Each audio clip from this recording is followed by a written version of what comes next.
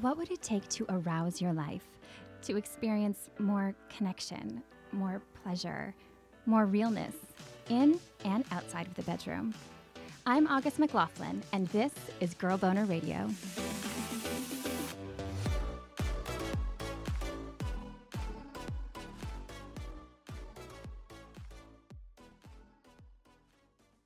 "1998 was a big news year. According to the Associated Press, the top headlines included President Clinton's sex scandal with an intern, Sammy Sosa breaking a long-standing home run record, and 2 hurricanes, George and Mitch. There was also an Iraq shutdown, a big tobacco settlement, and a shift to the universal currency euro in Europe. So big stuff, definitely noteworthy. But something incredibly important was missing. That same year, Dr. Helen O'Connell, a urologist in Melbourne, authored a study called Anatomy of the Clitoris. She had found that modern medical science had been making a huge mistake. The clitoris wasn't only the little button on the outside of the vulva, as was believed, not nearly. She discovered that the clitoris is wishbone-shaped, with most of it living inside vulva havers, under the pubic bone, and that it's the anatomical equivalent of the penis. Same erectile tissue, same capacity to grow larger and erect during arousal. When journalist Melissa Fife heard about this study in the newsroom back then, that a doctor in her area was literally rewriting what the world had learned from anatomy books, she was sure it would be front-page news. But when she picked up the paper the next day, she had to search 6 pages in for any mention of it. Later, for the Sydney Morning Herald, Fife wrote, "Even in this, its moment of glory, the clitoris was treated as if it had never been, downgraded, and difficult to find." I mean, imagine if the story was about the penis being so much more than anyone had ever realized. It seems like that might make waves. Much thanks to Dr. O'Connell, there is a lot more buzz about the clitoris now. And still, we have a ways to go. So today, we are going to celebrate the mighty clitoris by looking back on a few unforgettable stories from past Girl Boner interviews and episodes, starting with Joan Price, a sex educator, author, and filmmaker who recalls when even the tip of the clitoris wasn't mentioned anywhere. Here's a portion from our conversation from June 2018. When I was growing up, and this was in the 1950s, I'm 74 now, my sex education consisted of, this is how girls get pregnant, and here's why you shouldn't do it. Now, I got to add something to this. My father was a gynecologist, and this is what he thought was all of sex education for me. Oh, how interesting. I know. There was nothing about pleasure. There was nothing about arousal. There was nothing to let me know why I would ever even want to do such a silly thing. Wow. I know. And there was nothing in school? No, School was about menstruation. We were divided, the boys and the girls.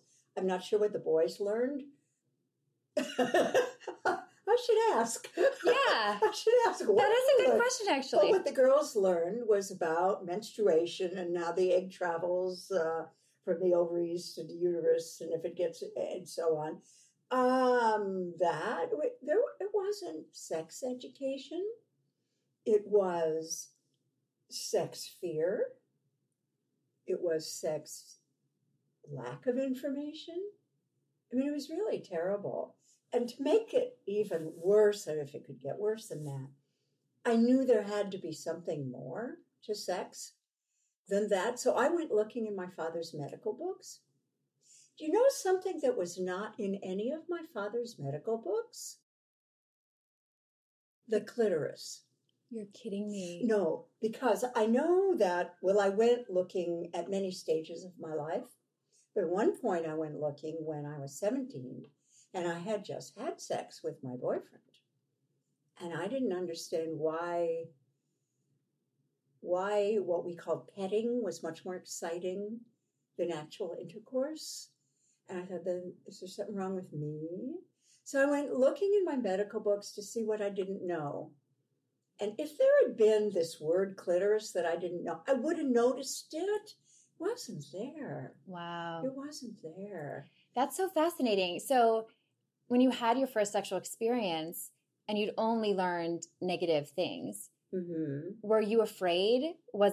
Did you expect it to be pleasurable? Or I know by that time the hormones are at least giving you some clue, like, oh, I'm excited. Well, there's a context to this because my boyfriend and I had been what we called necking and petting for 2 years already. We thought we were going to wait till marriage because, of course, we were going to get married. Otherwise, we wouldn't be doing any of this. But from 10th grade into somewhere in 12th grade, we were having these make-out sessions in his car. And I was getting very excited, but there was never an orgasm. We didn't really know how to do that for me. It was a little more obvious for him. Yeah. It was like, oh, that's okay, I get it. And then I thought, well, when we finally have intercourse, then it's all will be revealed. But instead, I had been very excited to that point, and then it was, well, I'm still a little excited, although most of it has died down, but that's it. Anticlimactic in a couple of different ways. So, yay! So aclimactic, actually. And I thought, well, if this is all there is about it, why is it such a big fuss? I love the intimacy of it. I like the excitement of our foreplay, in quotes. I'm doing all these finger quotes that, of course, the audience can't see.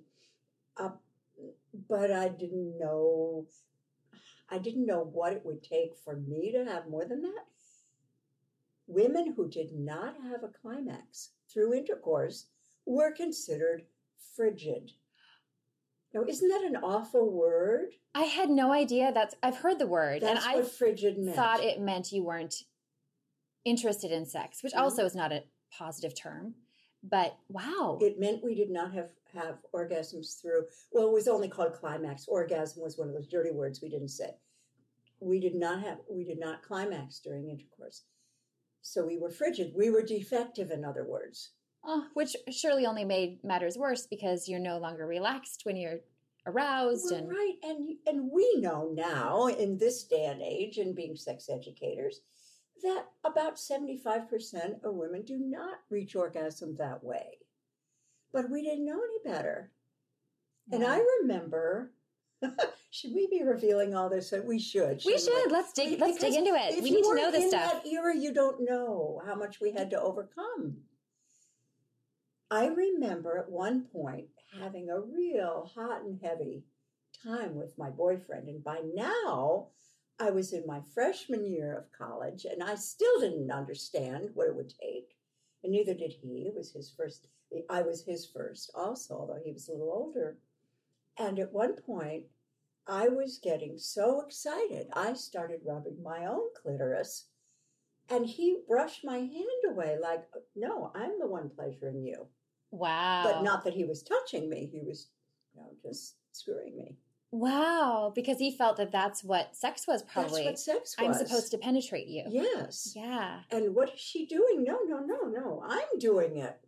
Wow. And no conversation, probably, because there wasn't any... Neither of us even knew how to talk about it. We didn't have the knowledge. We didn't have the words.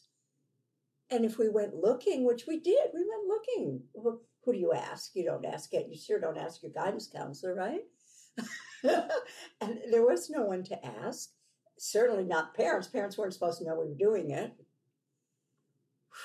Wow. It was really, it was such a primitive time in so many ways. It's interesting to me how a lot has changed and a lot has stayed the same. Yeah. It took a boy, a classmate, when I was in my sophomore year in college, and I'd broken up with the other boyfriend for other reasons that had nothing to do with sex. And I was dating someone else. And he said, so let me give you an orgasm. I said, well, I don't have them. No, oh, I've never failed. He said, it was still all about the men, right? Oh my goodness. It was still all about the men and what they could do to you or for you. But at least he had it right in how to do it. And I went, oh, really? Okay, I want to keep doing it. I want to do this a lot. I want to do this with a lot of people. I want to see who else knows this. So he found the clitoris. Yes. Wow. Yeah, he already knew. Somehow he had learned. In my work, I talk to other people, of course, in my age group. I'm 74 now, feeling quite happy sexually and enjoying it very much. But I talk to other people in my age group who are not, who grew up as I did, but then never unlearned that, or whose partners never unlearned that. I know it was a very repressive era, and fortunately, we can unlearn our upbringing. We can teach those messages to people of your generation. Yes. So that you don't ever have to go through what we did. And have something to look forward to, because there's still this idea that our eggs shrivel up if we have a vulva. Our eggs shrivel up, and then it's all over.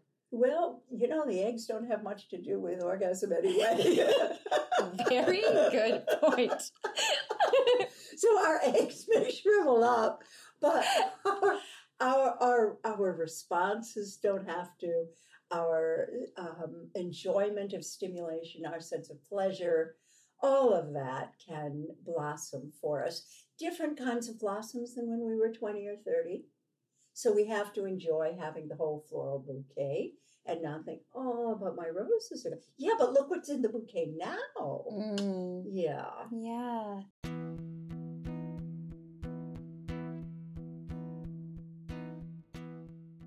So, is the clitoris easier for most folks to find these days? Yes and no.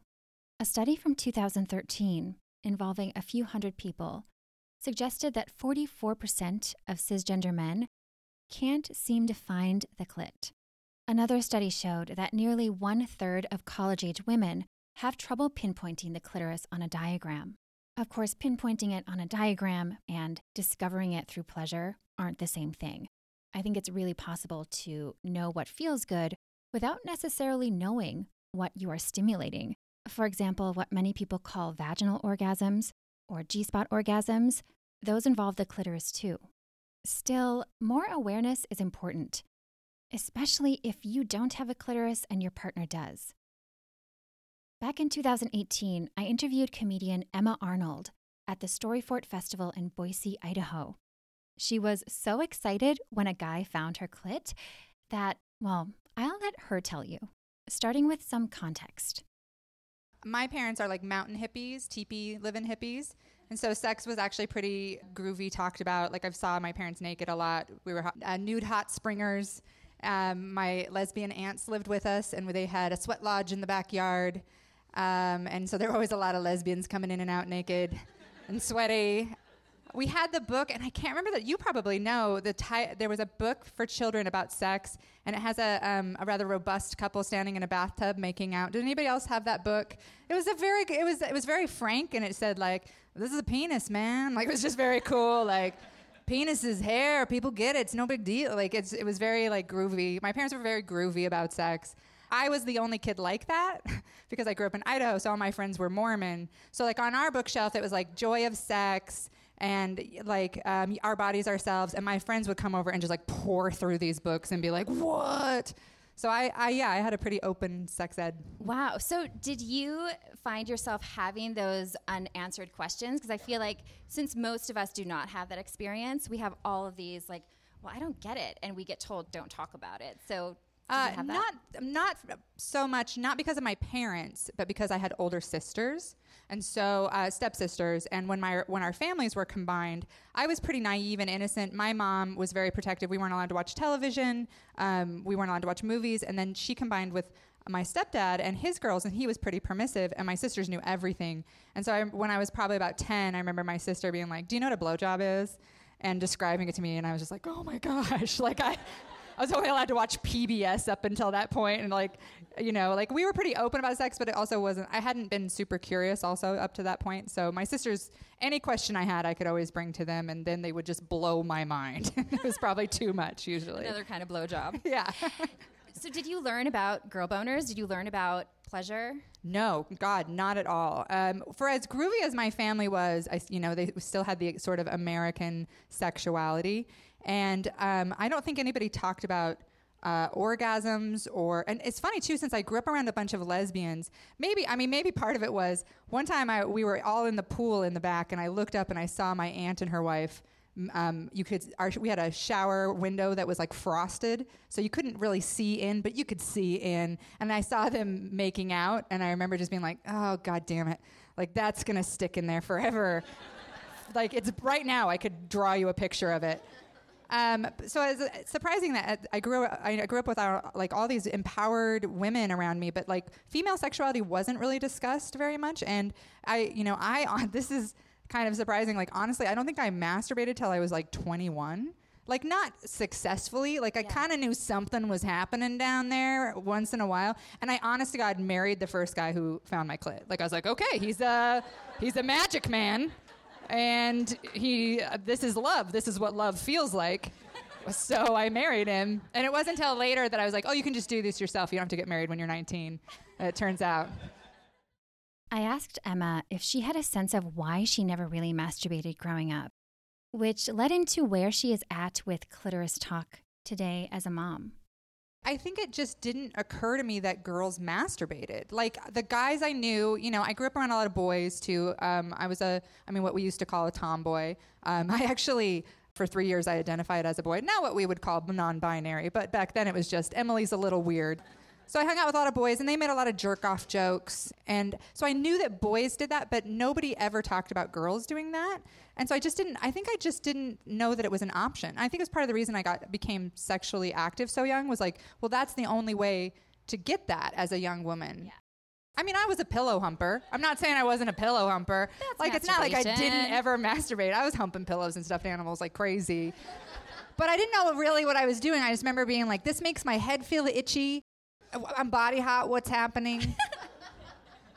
But I didn't really know what I was doing, and I would have never told anybody. Like, and none of my friends growing up, nobody talked about nobody would have ever admitted to it ever. Like, none of the girls I knew. So even though we were pretty liberated, even though my sisters were really liberated, none of us would have ever discussed that or talked about it. So did you question these ideas? It seems like you're so bold in your work. Did you have this drive to like debunk this stuff, or did you ever get frustrated that you didn't know? I think I did, but it only just manifested for me in boning more Mormon boys. Like, I think I was so sexually frustrated when I was like 16 that I just was like, if you have sex enough, it finally is satisfying. And so I just was like really overactive with it. But I think it's because it's all kind of hidden. Nobody was like, here's your clitoris. This is how you work it. I mean, if they even have a manual on that now, I feel like there's a couple good ones, but like we're not teaching girls even now. I was trying to have a conversation with my son last night, a very delicate conversation, because he was talking to me about sex. He's 15. And I was like, how comfortable am I saying clitoris over and over to my son? Like, I'm really pretty cool and groovy, but I was like, vulva, I was just kind of like, I was like surprised by how stopped up by it I was even now, even with being someone who pushes norms and is like, I was like, how far is this okay to talk to with my kid? Like, I was like, oh, I need to sit down and examine this because I'm not even sure right now, And he's asking questions. It's not like I just went to him and was like, vulva, let's talk about it. Like he was asking pretty pointed questions.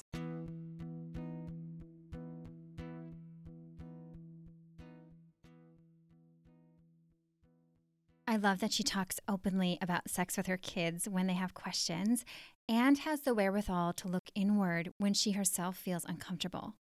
So if you've been listening here for a while or you read my Girl Boner book, you know that embracing solo play and learning about my body have been huge learning curves for me as well. Since we are talking about clit stories, I figured I should share my own most remarkable. Here's a reading from Girl Boner that I did at a Skirt Club event in Los Angeles in 2019. When I first learned that a journalist had been selected to masturbate to orgasm in an fMRI machine, I was a wee bit jealous. As chance or fate would have it, I ended up sitting next to the lead researcher of the orgasm MRI studies, Barry Komisarek, the following year at North America's first World Sexual Health Day celebration in New York City. A year after that, I sat in a small room at Rutgers University, being suited up with a custom-fit mask that looked more horror sci-fi than spicy adventure, or maybe a colander.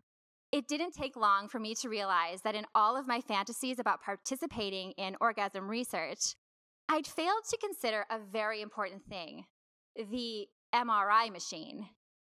It required the mask, which would help hold my head perfectly still, yes, still, as I played with myself to sounds comparable to gunshots, in a cramped device many people freak out in.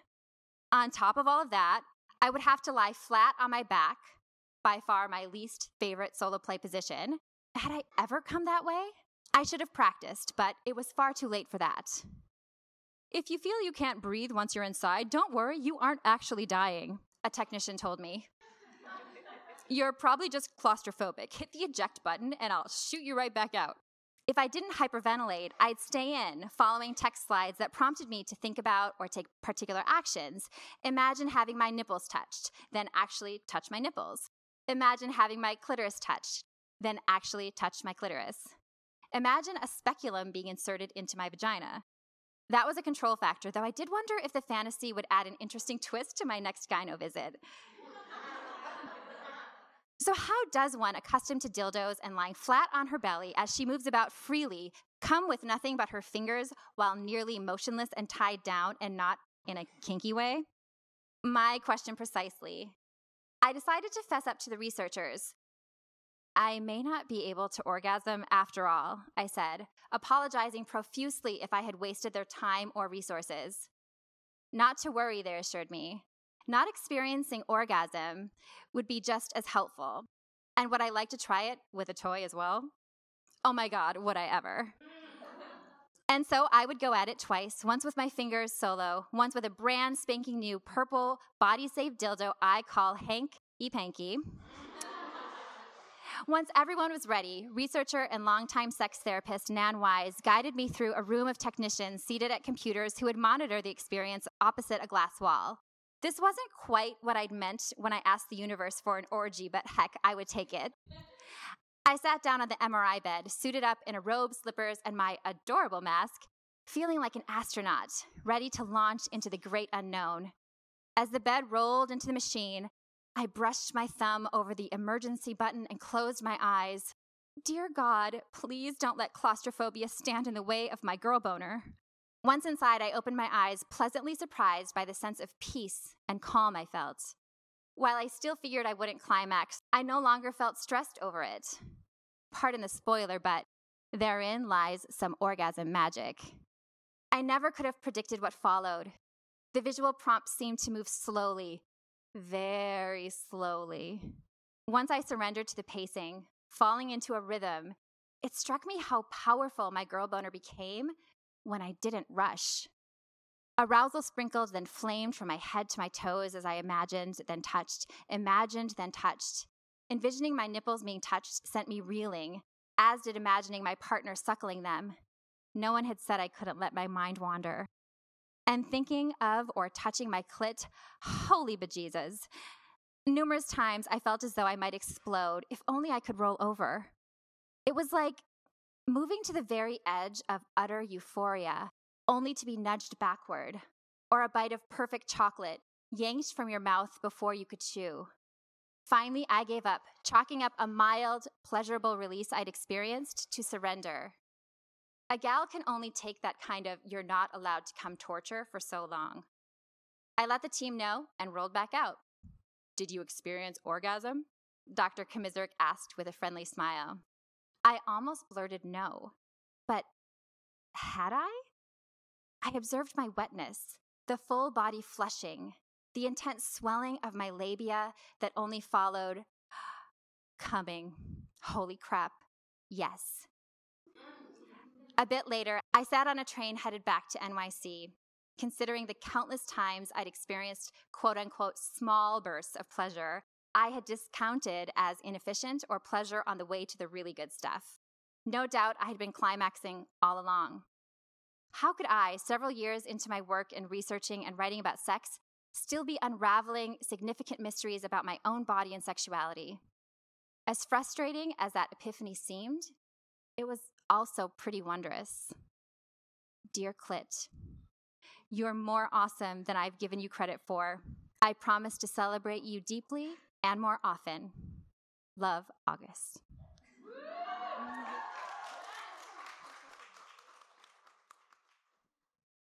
Whenever we talk about the clitoris, I think it's important to point out that you don't have to be a woman to have one.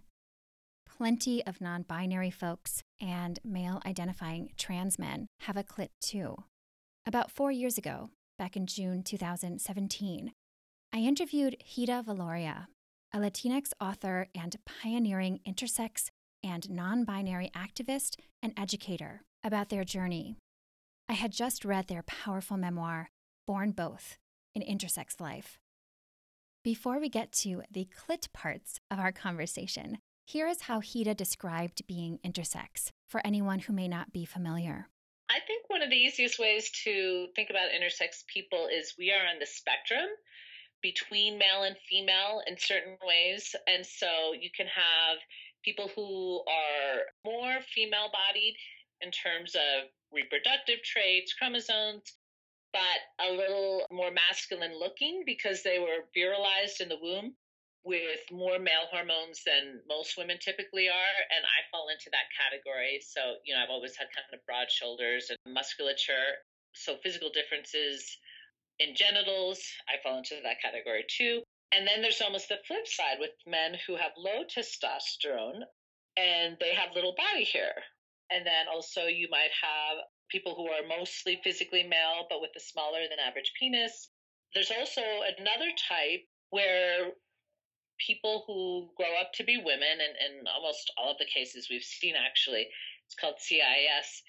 They look externally female. You'd really never know they weren't female, except that internally they don't have typical female traits and have instead internal testes and XY chromosomes. So they can't get pregnant. Our differences are visible sometimes and sometimes not at all. Another potential physical trait of being intersex involves the clitoris. And sadly, many intersex babies with physical traits that don't fit the classifications for male or female, such as having a relatively large clitoris, are operated on to quote-unquote correct them. And when you operate on the clitoris, it can lose sensation. Hida's parents, a doctor and a former school teacher, opted against putting their child through such a surgery, which has turned out to be a very positive thing. Which brings us to our clit talk. I have to ask you about girl boners because I remember when I first met you at World Sexual Health Day, I think the first thing you said to me was, we have to talk about girl boners because you actually have a clitoris that becomes more erect than a clitoris more frequently would. And so you've been able to penetrate people. And I remember this part of the book where you're talking about how good that can feel. Like you got why that was a pleasurable thing for people with penises. And then also the clitoris is so pleasure centric. I mean, it's made for pleasure. It's so sensitive. So do you think sometimes, wow, I have the best of both worlds in a way? Like I get to, from a genital pleasure standpoint, experience two, very different things that not everybody gets to. I really do. And I think that one regret is that our society is so sex phobic in certain ways, right? It's not when it comes to like parading bodies around, in magazines and stuff. That's okay. But to really talk about sex and pleasure and orgasms and all of that isn't something that we do. So thank you for bringing it up because it's an important topic. And I have not been able to really talk about it enough and share how I think that honestly, my intersex body is a blessing. It's, and people in my life, like my close friends, constantly saying the same thing, and I have women joking, like, God, I wish mine was as big as yours quite frequently because it's a positive thing. It's so ironic that it's treated so negatively that they're often literally cut off. I mean, that's the crazy irony. Although I don't think it's ironic if you really get very deep and philosophical about it. I mean, on the one hand, you could say, okay, parents are just afraid of their girls being different. But on the other hand, there are these gatekeepers, right? The professionals who kind of decided in the beginning and then keep deciding in the current period that this isn't a good thing, you know? And it's one thing in the 50s when women weren't supposed to enjoy sex and, you know, very little was known about female sexuality and people didn't want to know about it, frankly, and it was suppressed. It was one thing back then for people to have this attitude of, you know, cutting a clitoris off. But now that we have presumably evolved, right, and female sexuality is presumably important, it's crazy to me that people are still arguing for these surgeries when common sense and, you know, as well as firsthand accounts like mine have shared that it's actually a positive thing. And I think that part of it is, frankly, that there still is sexism against, you know, women having sexual pleasure and being sexually empowered. Yeah. It's there, right? And so while women, all the women who have had it done to them are, you know, complaining and deeply upset about it, the male doctors hearing this and even female doctors are not getting behind them and are not getting behind the need to have sexually empowered women who are treated as equals to men who are supposed to just have access to sexuality, right? It's their birthright, you know, for men. It's like, oh, that's what you have to do and that's what you look forward to. But for women, we see this birthright being taken away, and the experts and professionals are still condoning it. And so I think that there has to be a remnant of sexism, you know, and internalized sexism for the women doctors, where part of them just doesn't want women to feel that good. Yeah, I think you're absolutely right. That's really profound, and I think resonates with a lot of what's going on in our culture right now. And this just brings up those important conversations that I think you're helping to inspire. And chapter 5 is so powerful and heartbreaking. It's called Gendercide, and you talk about what you call non-consensual genital surgeries. I know many people call the surgeries intersex genital mutilation. Would you share why it's important to you to avoid the mutilation word? Well, I do use that word sometimes as well, but it kind of depends on the context. You know, sometimes I don't want to trigger people who have unfortunately been subjected to these. You know, it might trigger them to hear it called that, just another reminder of the pain that they suffered. Currently, I'm saying sex reassignment surgeries because really, you know, what's happening here, we've called them all different things over the years. And some adults, as we know from the trans community, voluntarily want to have surgery on their genitals to confirm their gender identity. So not all surgeries are mutilation, obviously. Those surgeries are voluntary. And the huge difference that people don't realize is that ours are not. And I mean, even if they realize that, I think it's really bizarre. I've had colleagues, fellow activists, point out how even some human rights bodies recently have made the mistake of calling our surgeries, the ones performed on babies who obviously didn't ask for them, sex alignment surgeries. Like, oh my God, that's not what's happening. What's happening is that these babies are being given sex changes that they never asked for, sex reassignments, basically. And if you look at it like that, I think it's helpful because you think, wow, who would give a baby a sex reassignment surgery? Yeah. It's insane. It totally I mean, a lot is. of people don't even like it when adults do it. And, you know, and obviously that's transphobic. But my point is that, like, how could you have strong feelings about this and yet think it's fine to do it to a baby? The problem is that being intersex has been portrayed as a defect, right? And just such an innate defect that of course you would have to change it. So of course it would be corrective, right? And that's simply wrong. we are a natural variation. In the vast majority, we have no health issues, just like male or female babies. In some cases, we do, just like male or female babies. But what we are is a variation of sex. We are a naturally occurring different sex.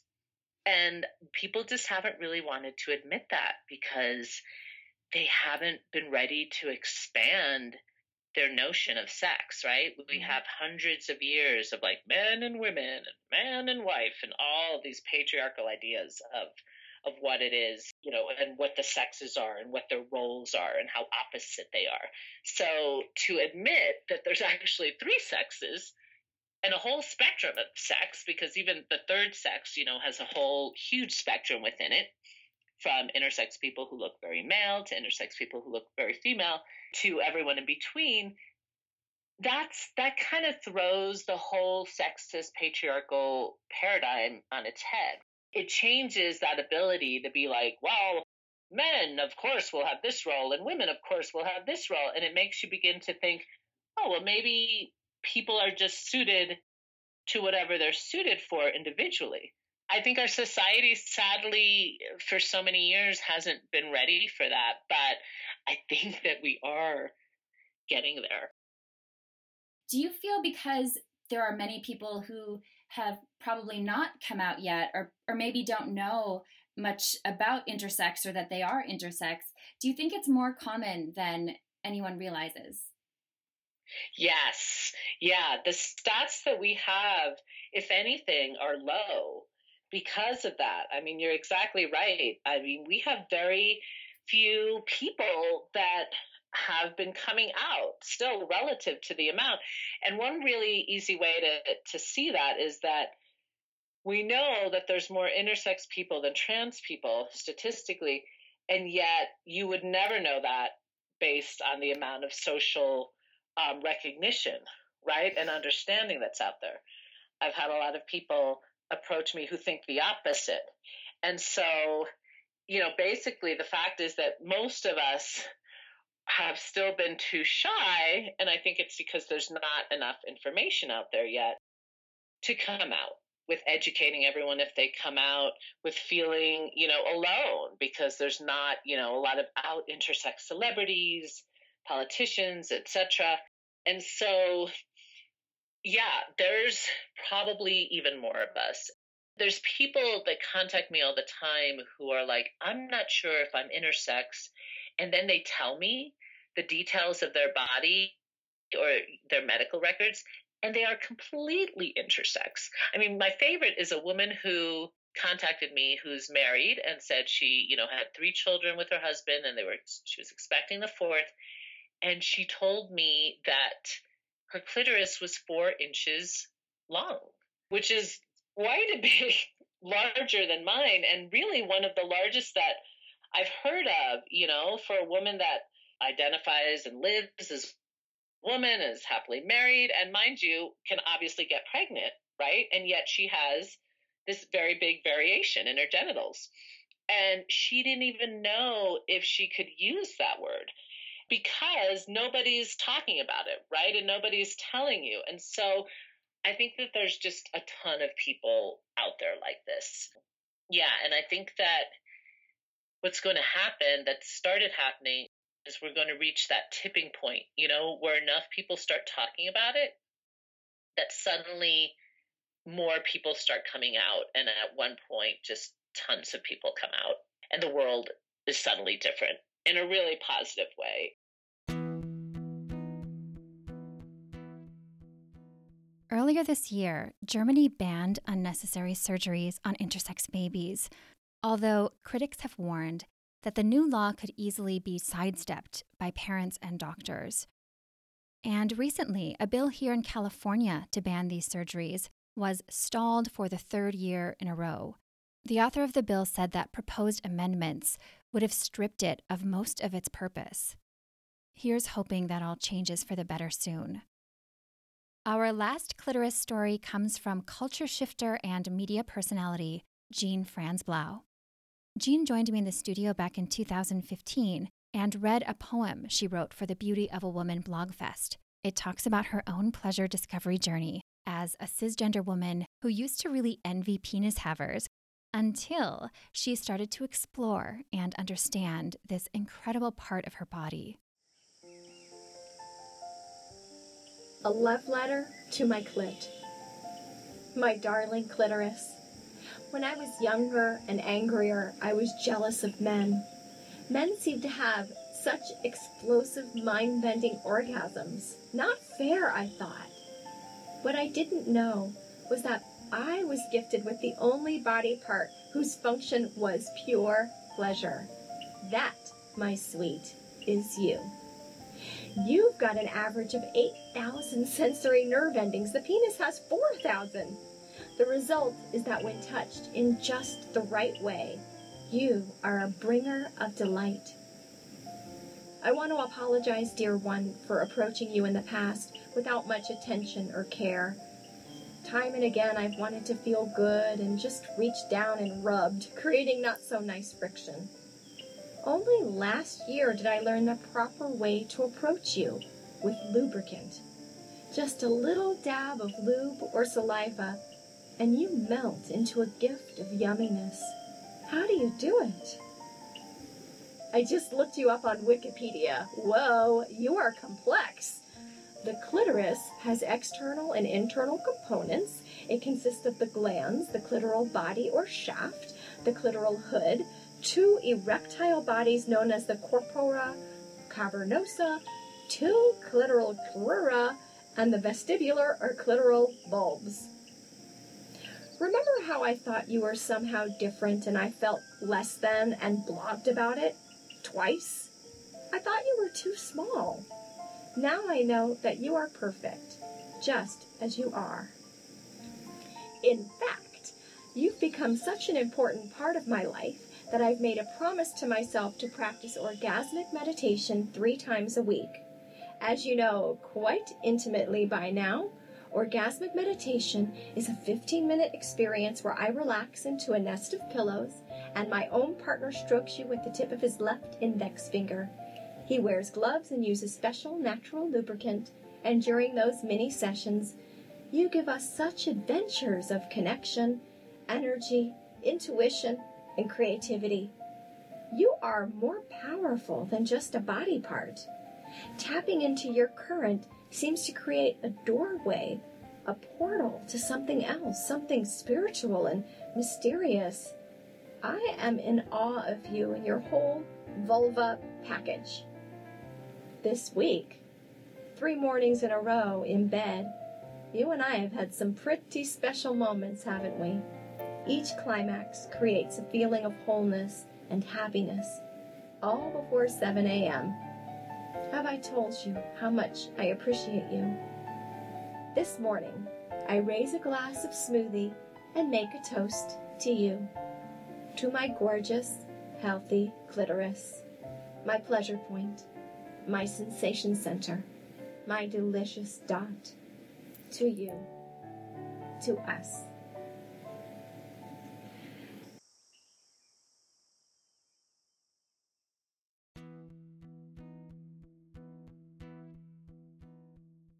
I'm so grateful for today's featured guests for sharing their stories. To learn more from Joan Price, visit joanprice.com, where you can find senior sex tips, sex toy reviews from a senior perspective, and information about all of her works. To learn more about Emma Arnold and stream some of her comedy, visit emmaarnoldcomedy.com. For more about Hida Valoria and to check out their books, head to hidavaloria.com. And you can find more about Jean Franzblau and her work in intimacy coordination, professional cuddling, and more at jeanfranzblau.com.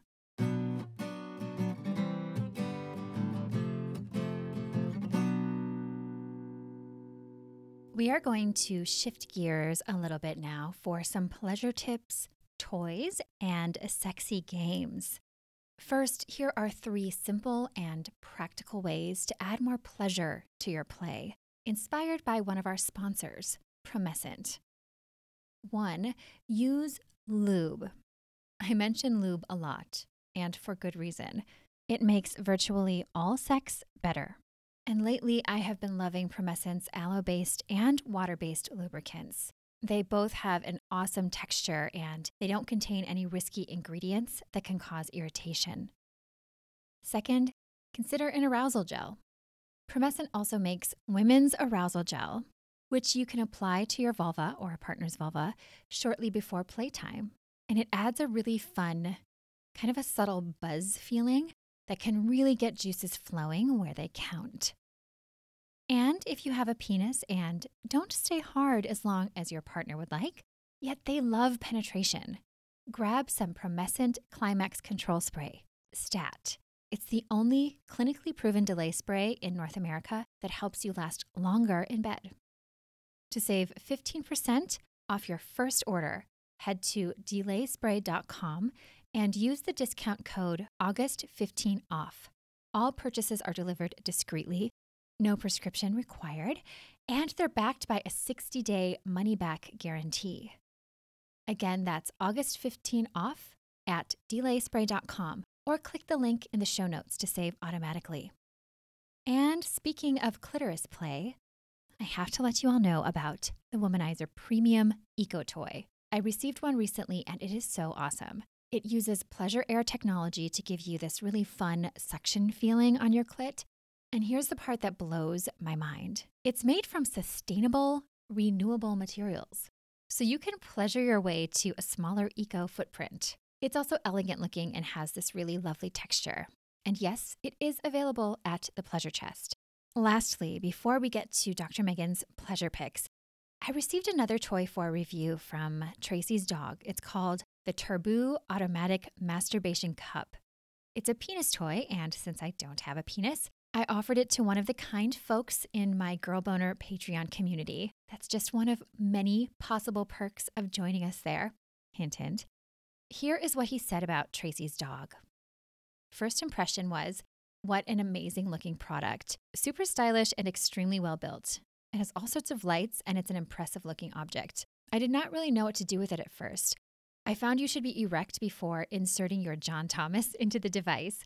It provides several speeds for pleasure control, and you can insert to different lengths for various stimulation points. Once you have proven your love to the flaming barrel of erotica, cleanup is easy. Just wash with soap and water and air dry. Okay, I made that up. This would be an amazing gift for sci-fi and Star Wars fans and Trekkies, because it honestly looks like R2-D2. A surefire way to make friends at Comic-Con and a great conversation piece for your mantle. Keep it away from children or you may find them using it as a rocket ship time machine. And good luck with the conversations that might ensue. Overall, an extremely well-made, very artistic-looking product. You can see how much work went into it. Charges easily and it's ready to go. Thank you, kind patron. That was both entertaining and informative. And I agree, it does kind of look like R2-D2. If that intrigued you, order your own Turboo Automatic Masturbation Cup at tracysdog.com. Use the code TURBOO, TURBOO, to save 30% on your purchase. And now, Dr. Megan Fleming's pleasure picks for July. I, for one, am thrilled that it's summer is upon us. And what better time to play? As you know, for me, sexuality is a place for couples to play and have fun. But to play in the bedroom isn't something that comes natural to everyone, especially in long-term committed relationships, where life often becomes more about responsibilities and checking things off lists. I find that most often we just need a little inspiration and external guidance to give us a play plan. This is where my love for adult games comes in. There are so many to choose from. Dice games, board games, truth or dare, romantic, or kinky, to name but a few styles. Number 1, for beginners, if you haven't tried Simple Dice, it's a great place to start. Often people ask what foreplay looks like and how long should it be. When it's a game, time often flies. With the most basic of dice, you throw one that describes the action, kiss, suck, blow, and the other which tells you on what body part. To make it even sexier, have the receiving partner wear a blindfold so they're in anticipation of what's coming next. Some sets have a third die for a location in your home. Number 2, use your mouth by Shamira Howard. This game has conversation starter cards, making them great for people who are looking for new ways to explore conversations and ask questions you may not normally ask or, more importantly, think of. Number 3, the Monogamy Adult Board Game. This best-selling adult game for couples allows for plenty of conversation and fun. It's got over 400 ideas for inspiration with 3 levels of progressive play from intimate, passionate, to steamy. This game is an excellent way to get out of a sexual rut. And number 4, 52 Weeks of Role Play by Lovehoney. I love this game because when it comes to role play, a lot of couples aren't quite sure where to start. And this deck of cards gives practical advice for different role play scenarios with everything from beginner to kinkier suggestions. Lovehoney also has costumes in a wide range of sizes that I can assure you makes it easy for you to step into your role. I had a really hard time narrowing this list down to 4. Definitely plan some time to explore which game feels exciting and fun for you.